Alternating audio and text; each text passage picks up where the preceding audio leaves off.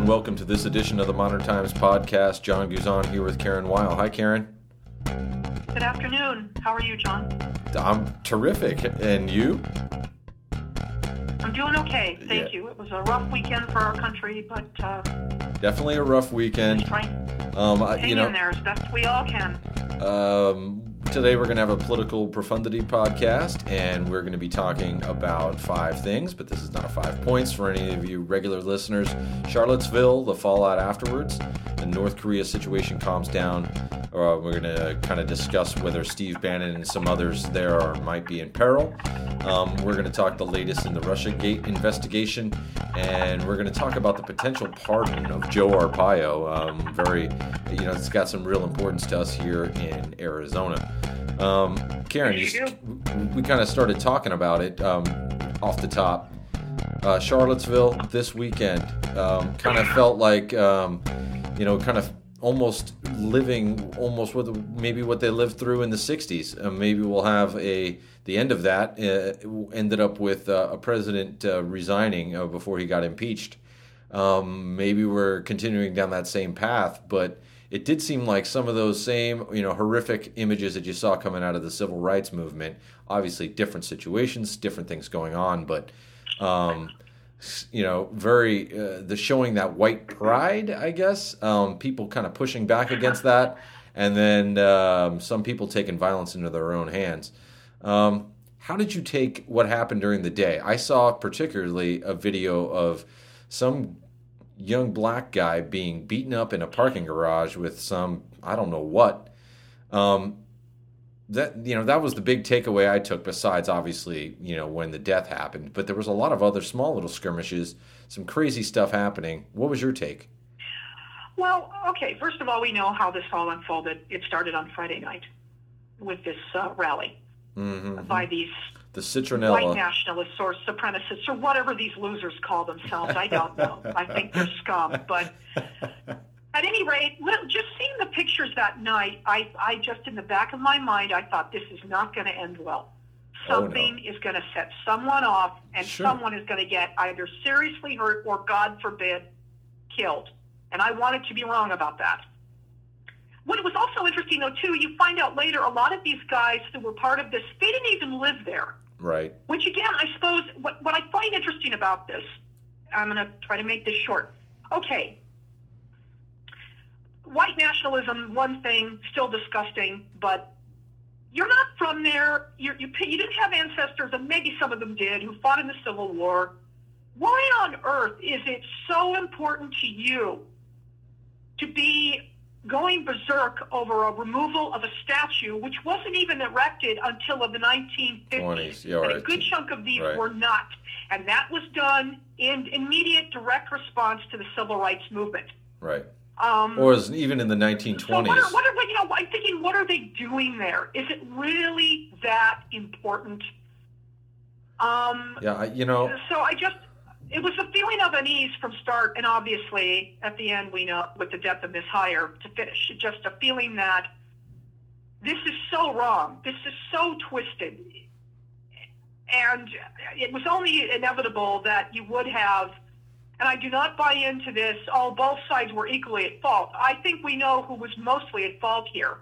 And It was not the counter-protesters. Now, there were a few who acted violently, and they should be held accountable. Absolutely. But I think at the end, when it culminates with one of their followers of this movement getting in a car and running over innocent people, the false equivalency is just utter horse crap in this case. Oh, yeah.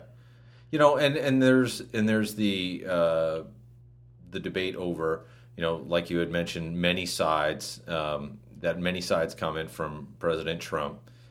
But on top of it, you've been to, many protests. We've covered them both. I mean, I've covered maybe 100 or more. Sure. And I'm sure you're, either attendee or covering them. We've been there and seen it, and that there are always potentially violent situations. Every single one of them has that feeling, but I've never seen one get out of hand. And there was people talking about what the police did or didn't do, but it's when you have civil discourse and as we all always know, you can't blame the police because the people always outnumber the police. And especially when you go to massive public demonstrations, the police are there and they can sort of do certain things. But if all those people decided to get violent, there is no way the police are stopping it unless they tried to bring in the National Guard and do some other things and use some other tactics, use tear gas and sound waves to get people out of there. But there's no way to stop it from starting. They can have a way to try to end it when it happens, but you could have people dead before they can even start to move. And there's just no way to have enough of a police presence unless you just tell people they can't gather in large numbers. And it's just another one of our prices of freedom, I think, is that sometimes when you have crazy people that are out there willing to do these sorts of things for reasons that they shouldn't be doing them, and you're not supporting freedom and equality, and you're people who are talking about, like you said, hey, you shouldn't take down a statue of Robert E. Lee. It's a situation rife for injury and damage. Just a sad situation all around, I think. And to try to analyze it, I think we've both seen for sure Fight Club, and I know I've read parts of it. I just never made its way all the way through it. But when I see these pictures of these alt-righters, it's like the same people that could have been sucked in to that sort of thing. It seems like the people that are willing to actually go out and do things seem to be that young white class that has nothing to do anymore. It's like that same and I don't want to put try to really quote from Fight Club, but it seems like it's those sorts of people, and it's like tapped into that kind of disenfranchised kind of thing, and you can justify anything. I mean, look at that poor guy that got that ran into that lady. I mean, I feel bad for him because he was so just led down the wrong path. I mean, of course I feel for the girl and everyone else who was there and had to deal with that sort of thing. And we've been in these situations before, like we said. But, it's like he's a victim too by people who exploited him to lead himself to violence. Well, he may be a victim, and obviously it sounds like, just from what I've read about Fields, clearly a dysfunctional household, although he had a history already from a young age of domestic violence against his mother. So This was somebody who was frankly going down the wrong path some years ago. Exactly. And somewhere down the line, he snapped and decided this virulent, disgusting movement was what he needed. I do not, however, buy into any argument. I know you're not making this. That he was scared and fearing for his life when he decided to crash, run a car into a crowd of people. No. That was done deliberately. It was done with the intent of harming others. If he were afraid of the situation, then he should have just gotten his car, went the other way, and gotten the hell out of there. Okay, fair enough. I can understand that. But it's just a shame. Again, he decided to go down a path that is not a good one, and now he's going to pay a terrible price for that, and understandably so, perhaps with his life. I just, again, at the end of the day, there was one group that decided to hold this event. That was the white supremacists. Surely they should have known counter-protesters would show up. Many of them were armed to the teeth, and they were clearly not doing this in any kind of peaceful manner. And when you, I'm going to go into another subject real quick here. You have Republican-led states that are wanting to pass bills giving people permission, basically, to run over protesters. Yeah, and we've had the same sort. I'm sorry. No. I was agreeing with you on, that's happened here in Arizona too. After what happened when they blocked the street when Trump was here, and it sort of brings it up. And I just want to clarify one thing about what I was saying about Fields. Is this a 20-year-old young man? And I mean, the people who put it together, the people who he was listening to think that was the right thing to do. And that's the hard part to me. I mean, and I say the same thing to people when they talk about, college athletes who make mistakes. And I go, hey, 18, 19-year-old kid, I mean, this guy, he was, and that's really where I'm going with it, is that, spoon-fed, violence and probably racism for wherever he was. And that's, when we look down the road, that's how the next generation gets that same feeling. That's how we've had ideas that have carried over for over 100 years now that we wonder why it doesn't go away, because there's sections of the populace, and I hate to bring up Hillary Clinton's deplorables, but there's a group out there that will keep pumping out people that do this. And that's right. And that's really my point. Mrs. Clinton was right. Go ahead. No, I was done. But that was my point in saying I feel sorry for him. Well, perhaps we don't know what's going to happen, but he's in a lot of trouble. Oh, Obviously, yeah. he killed someone. He's going to jail, and I wouldn't want to be him in prison. Right. But again, this was the primary group to blame here are the white supremacists who started this. The gentleman, I believe his last name was Kessler, who ran away. Right. He was trying to make some type of speech, and obviously the audience was not having it. And I just thought it was kind of funny. Here's a guy who's supposed to be such a badass, but he sure didn't look like it when he was there. He was falling all over the flowers, and he was falling. He was. I have no sympathy for him either. These guys instigated this. Yeah, I blame him more than him and Spencer. You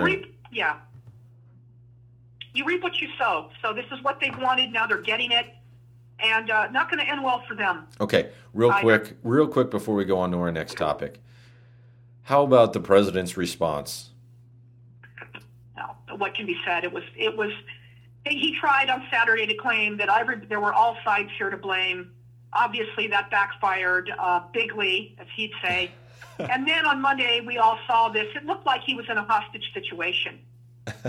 Reading how he's, and I suppose you can give a small piece of credit to him for even saying, yes, white racism is bad. Well, any kind of, racism, right? But what it says to me, it communicates to me is, again, this is a good chunk of his voting base. And he knows it. And without them, if he even makes it to 2020, which I'd say the odds right now are not good, but he's going to need them to get reelected, so he can't alienate them too much. Right. And it was pretty obvious what he was trying to do, and because he's so inept and so tone deaf, he just has no understanding. Yeah, well, what he did say though kind of goes down against them, and I know that Spencer even was coming out saying, "Oh, you don't really believe that, do you?" I saw comments from him after Trump's Monday statements. Mm-hmm. So whether they're already trying to plant the disinformation, like he just did that to get the people off his back. But what I thought was uniquely interesting was what happened afterwards, where then when people didn't buy it, he just ripped on everybody and said, "Oh, you don't even believe," he ripped on CNN. Yeah. And then the fellow who left his business counsel, the chairman of Merck, right. Mr. Frazier, for reasons that were understandable, and I believe there have been two more who've said, "Okay, I'm out of here. I can't deal with this anymore." Look, Donald Trump is not mentally stable, and this is what he's going to continue to do as long as he's in that office. When the things tighten around him, he's going to lash out at whoever is convenient, because that's the kind of coward he is. Okay. We don't have an adult as president. That's that. Can we move on as a country? Is this the beginning of more strife because of it? I mean, it doesn't seem to have been calmed down. It seems like there was a lot of people that tried to bring us together, but it seems like because of the actions of what happened on Saturday to Monday with the president and a few others, that it's still as much alive with people, and that there's plenty of folks out there that are still blaming Antifa or whoever else is out there, that there hasn't been any kind of reconciliation. Seems like this has just continued to spark more. Do you agree? Do you see that this just is going to get worse for a while? I think for now you're going to see the Richard Spencers of the world in hiding. As we know, he gave a press conference from some undisclosed location because obviously he didn't want to go to some public venue. They're going to lay low for a while, and I think as time goes on, they'll reappear. I guess the rally in Dallas was canceled. There was one in Boston. I'm not sure that's going to go forward. The mayor of Boston made it clear, we don't want you here. But I don't. I'd like to think that this was the tipping point and it's over, and I hope that turns out to be the case. Me too. But I don't think I'm alone, though, with having the feeling that it's not. So, really, one of the darkest days, I would think that looking back on 2017, it's going to have to be thought of as one of the darkest days, at least of the year, maybe even so far of the millennium. I mean, there's been a lot of things going on, but what it's said about race relations in the United States, there's been more deaths, there's been other things that have gone on. But as far as race relations go, it has to be one of the worst days that we've had in a long time. Yeah, I can't disagree with you on that. A little bit of good news, maybe, was that North Korea seemed to maybe be, that whole situation looks like maybe we're not going to go to war this week. Right. We know North Korea's made all kinds of these ridiculous threats in the past, but of course you have to take them seriously because North Korea is a burgeoning nuclear power. Although I have the feeling it's a lot more bark than bite, but nevertheless, sure. You have somebody at the helm who's this. We're not so sure how mentally stable Kim Jong-un is. Yeah, I mean, he's friends with Dennis Rodman for crimini's sake. He's trying to hold on to power. You hear often that, frankly, his government is not all that thrilled with them. That's the military, of course. I suppose if they wanted to, they could get rid of him. But last week was unnerving. North Korea is making these threats again, threatening to launch missiles towards Guam. And of course, Donald Trump responds in the usual bombastic manner instead of a way that might be more diplomatic, while making clear to North Korea there will be consequences for attempting any such thing. But the fire and fury comment, it just didn't help matters at all. I think what it does is it even goads Kim Jong-un further.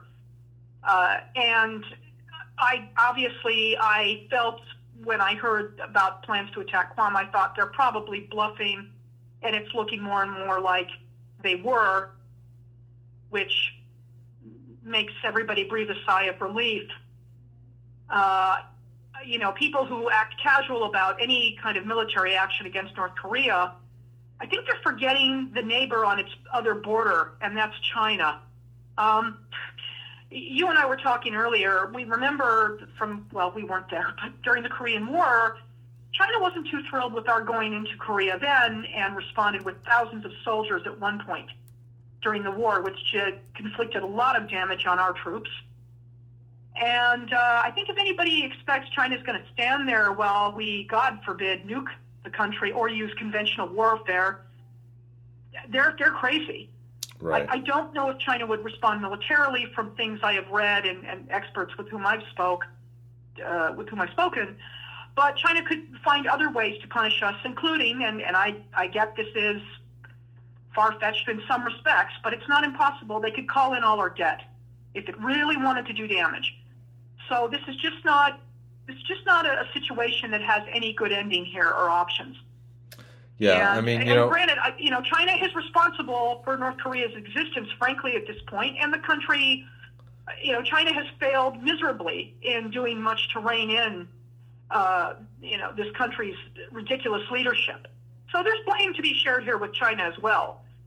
But because you don't, and another thing too, I believe we haven't even appointed, or the Trump administration doesn't have a representative to South Korea right now.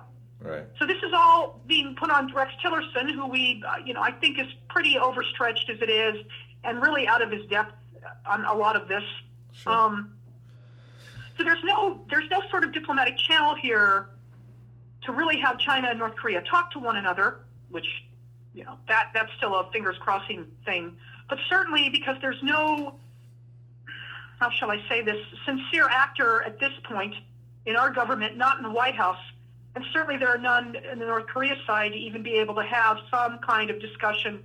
Say, let's cool things down. We don't like each other. That's pretty apparent. But we both know this won't end well if it does become militarized. So that's where we are. I just, it's a time just to relax a little bit. But there's no question North Korea is going to remain a thorn in this country's side, just as it has been for many decades. Yeah, and it's funny. I think sometimes, or ironic. I guess instead of funny is probably a better word, but it's ironic. I think sometimes how we see, South Korea getting a nuclear weapon as being, horribly worse, and then sometimes some people might need to think, well, Pakistan's got nukes too. It happens, and what we always have to remember when these things go on is that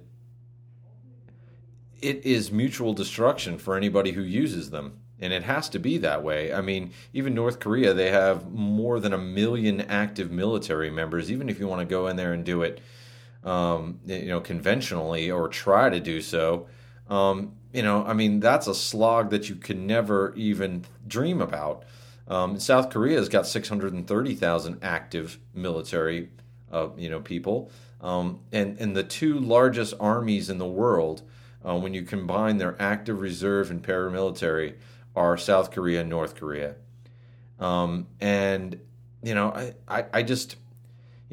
seems funny that we would have to take it so seriously when we know how we outrank everybody in the amount of nuclear weapons. And if anybody wants to try to launch an attack, you can't launch an ICBM attack from North Korea, us not know that it's coming.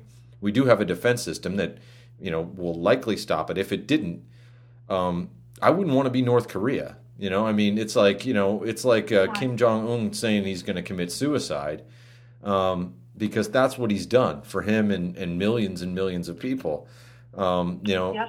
And for anybody to even take the bait, I guess, and that's my issue sometimes with the way the Trump administration would take it, and you have to worry. You don't have to tell them, I don't think, that you have fire and fury. I think they understand that. And so they're not going to ever think that they could just get away with launching a nuclear weapon on LA or Chicago or Seattle or wherever, and it not just mean the destruction of that nation. They get that. They're playing the same game they've always played, and part of it is for internal stability.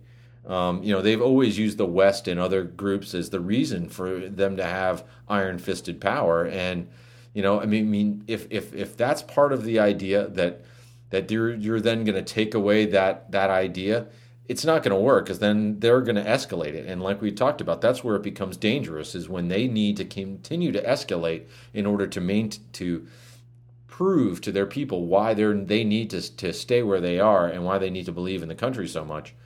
And because my last little bit that I want to make is that North Korea is really the last of the Cold War powers to maintain that kind of idea. We know that China changed in the 90s, right? They evolved. They allowed people to do things and make money and have an economic system that wasn't only controlled by the state. North Korea is the only significant country that's kept that together. Hell, they still basically have a monarchy, whether they want to call it anything else. It really is a monarchy. I mean, it's the only way that you pass. I mean, even the Soviets didn't do such things.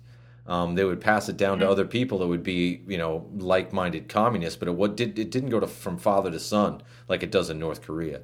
And you would it would seem at some point that would be rife for exploitation. It's avoided it, but as you had mentioned, and that is the bit that scares me is, what you have to do. If you're North Korea, you're going to keep ratcheting it up.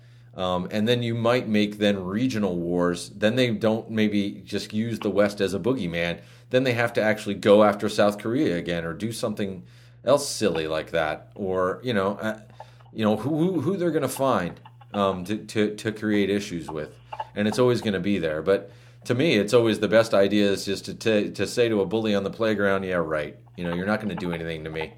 But it is a scary situation. No, totally agree. Unfortunately, again, North Korea has been a problem for 60 years now.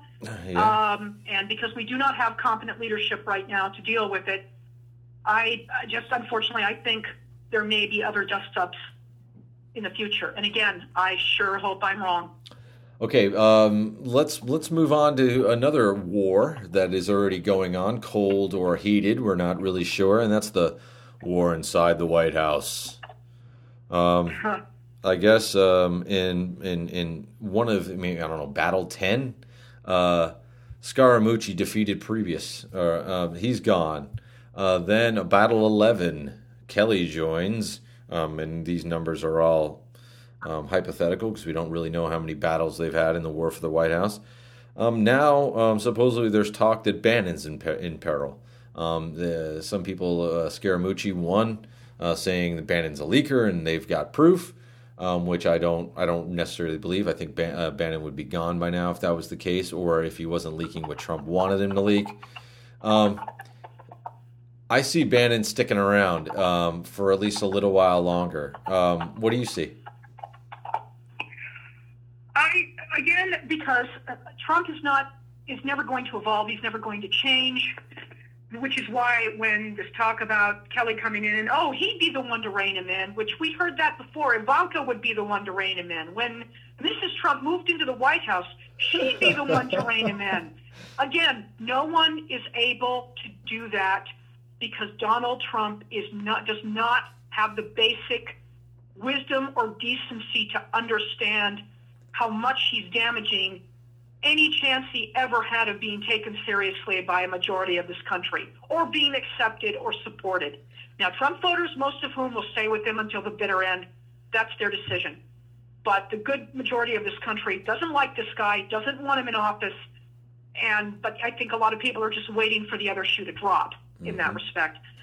And Bannon's Kelly, one of those people. I'm sure John Kelly, I'm sorry, go ahead. I said, and Steve Bannon's one of those people. Well, right. And Steve Bannon, who, of course, is one of the main reasons Donald Trump is even in office, who has his own toxic background, has really done nothing to help Trump expand past this 35% who will stay with him forever, and just has an extraordinarily, I think, twisted worldview. And there's no question he has been involved indirectly with or condoning white separatist groups. There may actually be somebody tells Trump, you've got to fire this guy if you want to make it to 2020. I suppose perhaps, but Trump is known, the other thing, he's known for taking the advice of whoever he talks to 5 minutes ago. So again, this is all part of this instability and disconnection from reality. That's a problem with him. It may be that John Kelly wants Bannon out. He could perhaps make that happen, but I get the feeling it's a lot like Jeff Sessions. I frankly think what Steve Bannon knows would end Trump's presidency immediately. So Trump is probably going to resist getting rid of him. He may limit his role even more, but he doesn't dare dispose of him. Now, we mentioned earlier... And that's extraordinarily Machiavellian, but that's the kind of people we're dealing with here. So we talked a little bit about, maybe, and there's been talk about the potential, civil war, and now we're talking about Bannon. Mm-hmm. Now, it raised to there was a story in February that I saw on Huffington Post, and Steve Bannon supposedly believes that the great fourth turning in American history is here, and he's on the cusp of it. And one of the things that they were talking about, it was generational theorists William Strauss and Neil Howe, and he was doing.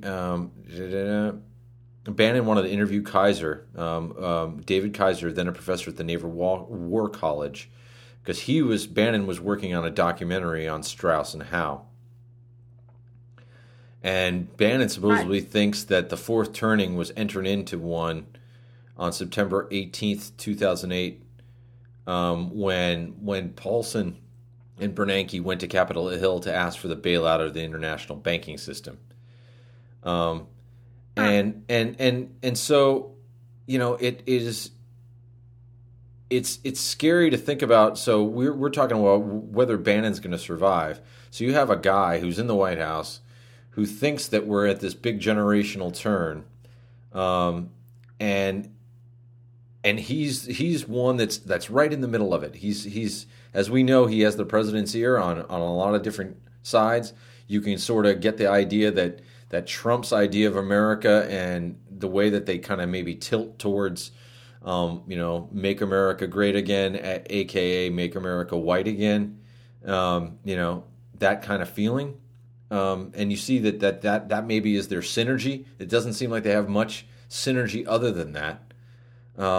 So it's a little troubling, and so that's why the long story short is, I don't think Bannon's going anywhere. I think as long as Trump's there, either. Bannon's there. I really don't. I don't either. Again, not only because Trump desperately needs him, but because he probably knows information that really would end his presidency. So it's just he's not gonna get rid of him. But again, conversely, he continues to damage Trump, but Trump obviously doesn't care. So this is a bit from the Huffington Post story. The headline: Steve Bannon believes the apocalypse is coming and war is inevitable. It's in February 2017. If you want to read it, but there's one paragraph talking about Strauss and Howe in their book, The Fourth Turning. So it says, Strauss and Howe postulate that during this fourth turning crisis, an unexpected leader will emerge from an older generation to lead the nation, and when what they call the, quote, hero generation, in this case, millennials, to a new order. This person is known as the Gray Champion. An election or another event, perhaps a war, will bring this person to power, and their regime will rule throughout the crisis. So, it scares me to think that the Gray Champion is really the Orange Champion. But he's not the Great Champion of anything, but okay, I understand your point. So that's why I think, that also, anything, if Steve Bannon is pumping that up, Donald Trump's, he's going to eat that up. He's destined to be the leader and to take them to the promised land or whatever. That's why I think he's going to stay. Yeah, I know. Let's move on. I think you're right. I don't. I agree with you on this. I do. Whether obviously he wouldn't be my choice. I probably wouldn't have him edit copy for us. But in another world, in other circles, he becomes. He runs Breitbart, so whatever.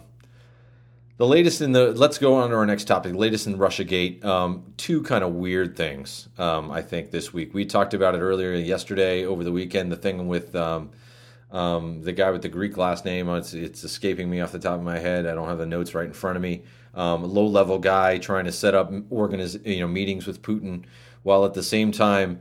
Supposedly the emails say that Manafort was saying no, and he's the one who has all these connections to these people directly. If he wanted to, he probably could have picked up a phone and gotten Putin's secretary at any moment in time.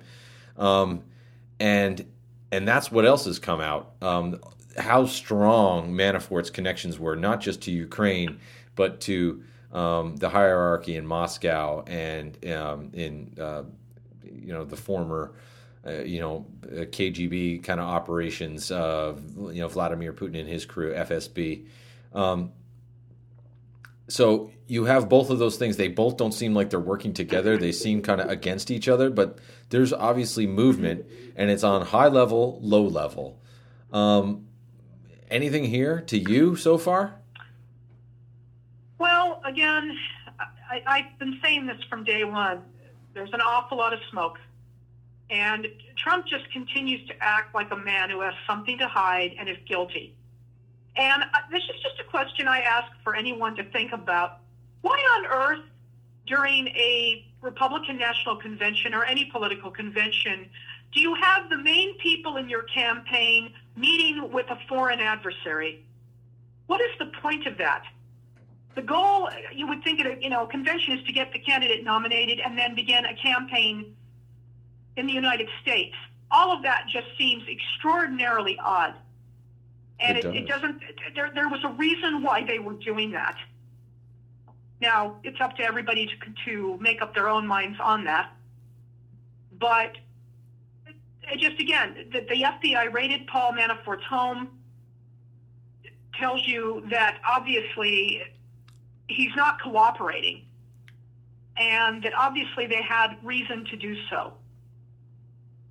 Given Manafort's background, which has been heavily involved, as you said already, with Russia and Ukraine, this just, it hardly seems like mere coincidence. Malcolm Nance, the noted terrorism expert, who was, by the way, in the beginning very much a skeptic on all of this, and is now saying things to the effect it's pretty obvious the Trump campaign was working with Russia. Exactly who and how much, we don't know. But this is a guy in the beginning who did not think that. But he also says, in my line of work, and that also includes looking at espionage issues and other related, he said there are no coincidences. So again, until Mueller comes out with the full report, which and again, I could be wrong, and I will admit if I am, but I can't see it exonerating Trump or his campaign. But nevertheless, until he comes out with the full report, we just don't know. But rest assured, just from a political angle, if this were happening in a Hillary Clinton administration, well, again, I suspect the GOP will already would start impeachment proceedings for reasons that might be understandable. Right. So this is just clearly, none of this makes Trump look good. His whole defense of it doesn't help him. In fact, another thing to mention about this, on the 26th when this was happening, Trump, as we know, comes out with these tweets, which he didn't obviously talk to his generals about, regarding the transgender ban, and of course decided to rant and rave again about Hillary Clinton. He sure seems obsessed with this woman. If I were Melania, I might wonder. Yeah, she was. I thought he liked blondes. I think we all know. I'm sorry? I do think he liked blondes before he married Melania, right? I mean, he was all...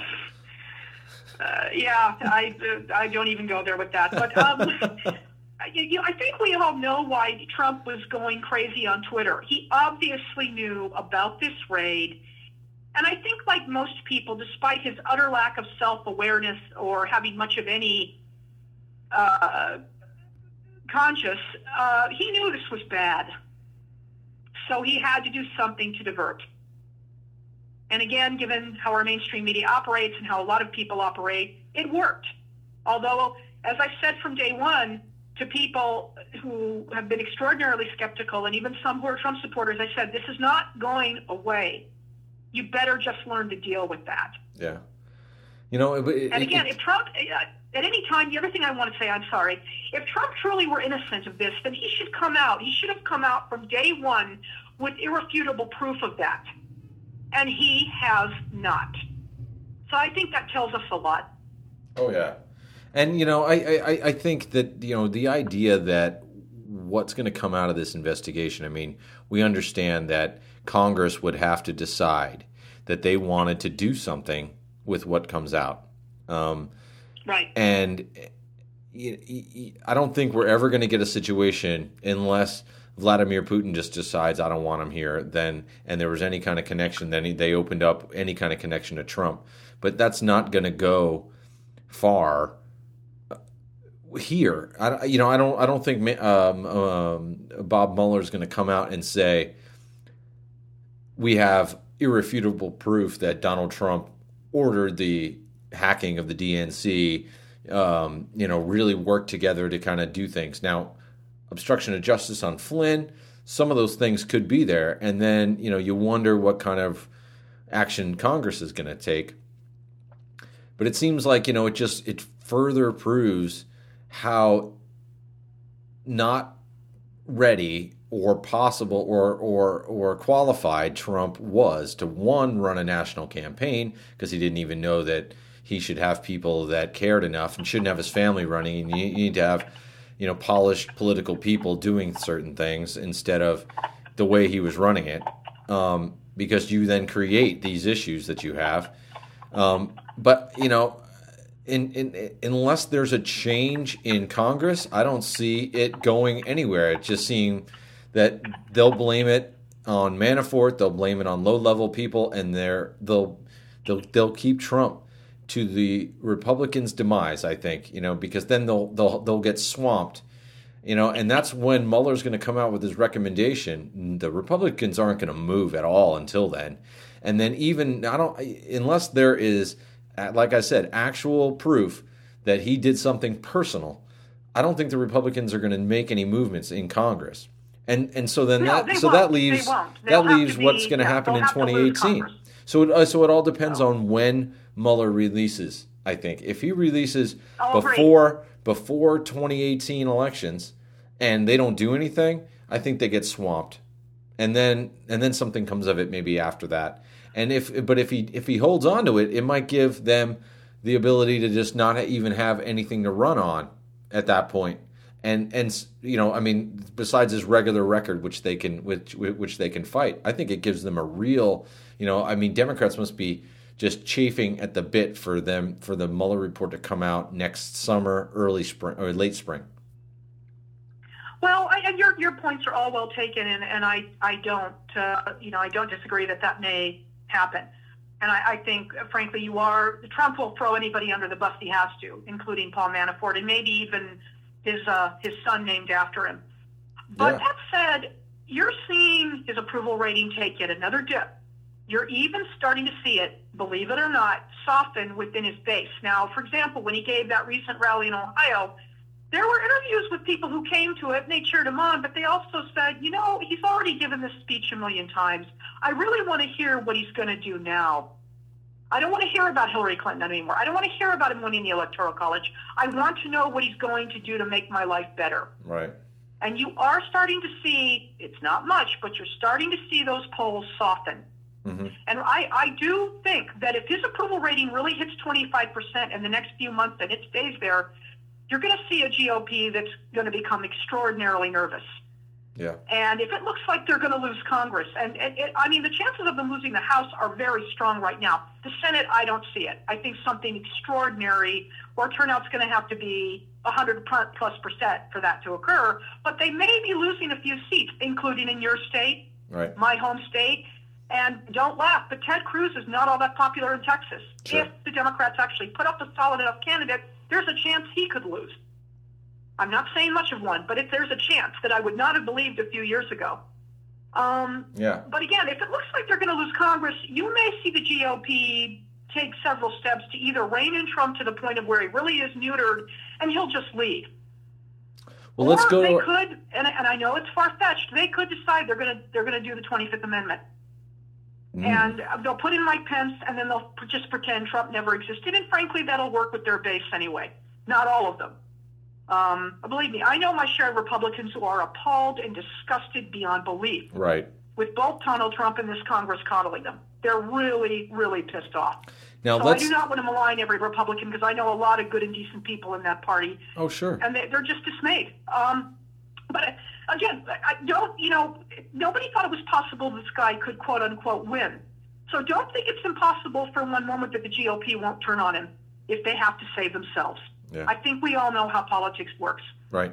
Now, and that's my take. now, you would mention too, the possibilities here in Arizona. So let's just segue into our last topic, and we can wrap this podcast up. But good deal. You think about, I think, Trump's ability to carry, or Trump's ability to change and influence the election here in Arizona. And I think, what he had come out and said that he was going to pardon Joe Arpaio. If that ends up happening, I think it seriously threatens a lot of, crossover. It further puts nails in the coffin of ever getting any sort, amount of the Hispanic vote in Arizona ever again, which is already slim and none. It has now completely gone out the window. And with a potentially John McCain seat being up, because we never know what's going to happen between now and, I don't even know the details right now. I think that Yeah, if he very would tough go, battle, if, you know. I think if he goes in the next 6 months, that would automatically happen in 2018, where that seat would come up, although it shouldn't be up. But if he leaves, I think then they have the election in November, if it happens within in the next 6 months or something like that. So you know, it even puts that at risk for the GOP, and especially not just in a regular situation with Trump. Then you add something on top of it like pardoning Arpaio, because even the Republican base here turned against him, and I don't think that would play good in some of those voters that are on the fence. But to get to the heart of the matter, it has really gotten some people riled up here in Phoenix, and you know, throughout the state, but especially in Phoenix. You know, they finally feel like, you know, Arpaio is going to be held to account, and you know, especially even.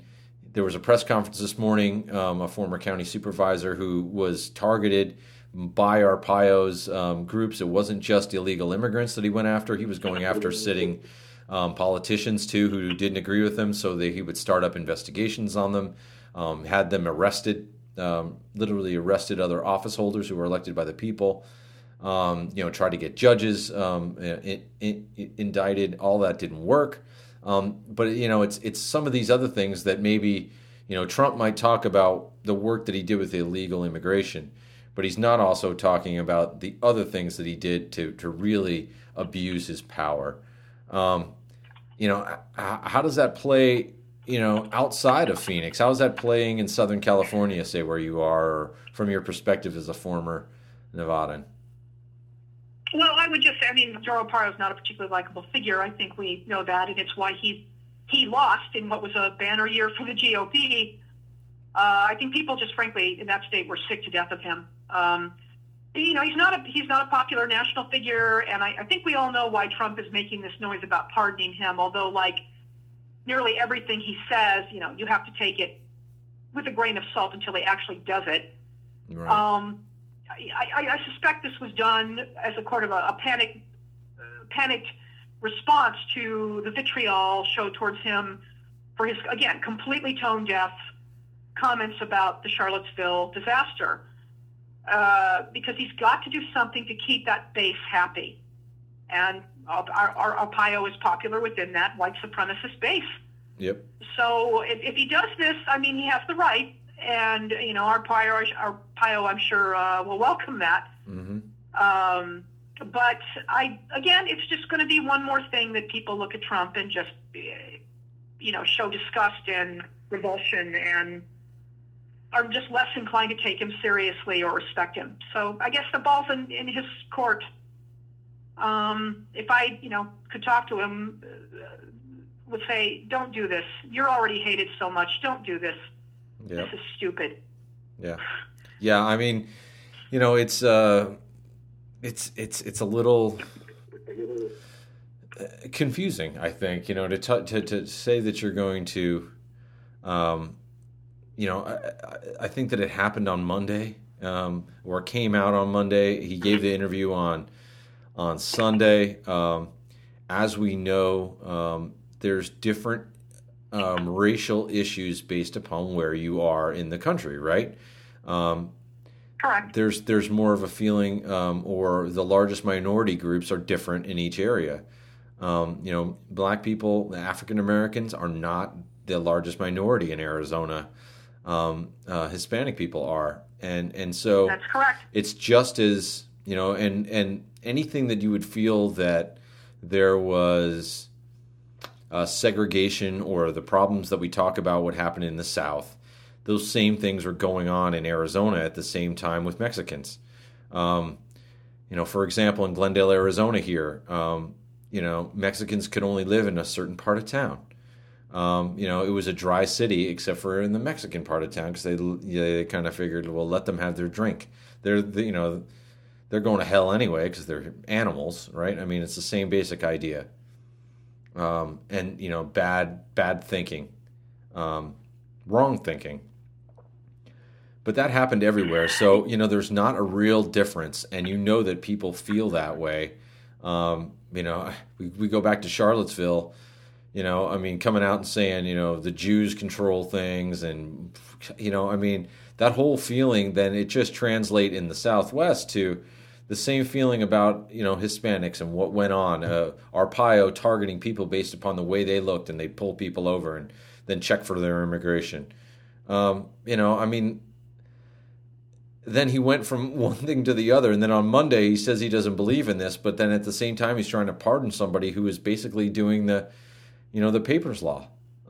Besides SB 1070, they were doing it in practice before that. SB 1070 just would have legalized what they were trying to do. And, you know, it's you can't, I just don't think that people here would even go for it. I think that we're beyond that to live here. I know that there's folks that, you know, again, we talk about our basket of deplorables, and they're there. They're going to be there because we keep pumping them out, or some people, aspects of this society keeps you know, putting these people out. But I don't think it really defines the people who are here. Right. No, look, it would be a mistake for him to do it. But again, the calculation is he's got to hold on to this base. That's all he has. That's it. So I wouldn't put it past him, but it'll further poison the discourse. It'll further poison the well of all of this. But, you know, Donald Trump doesn't care.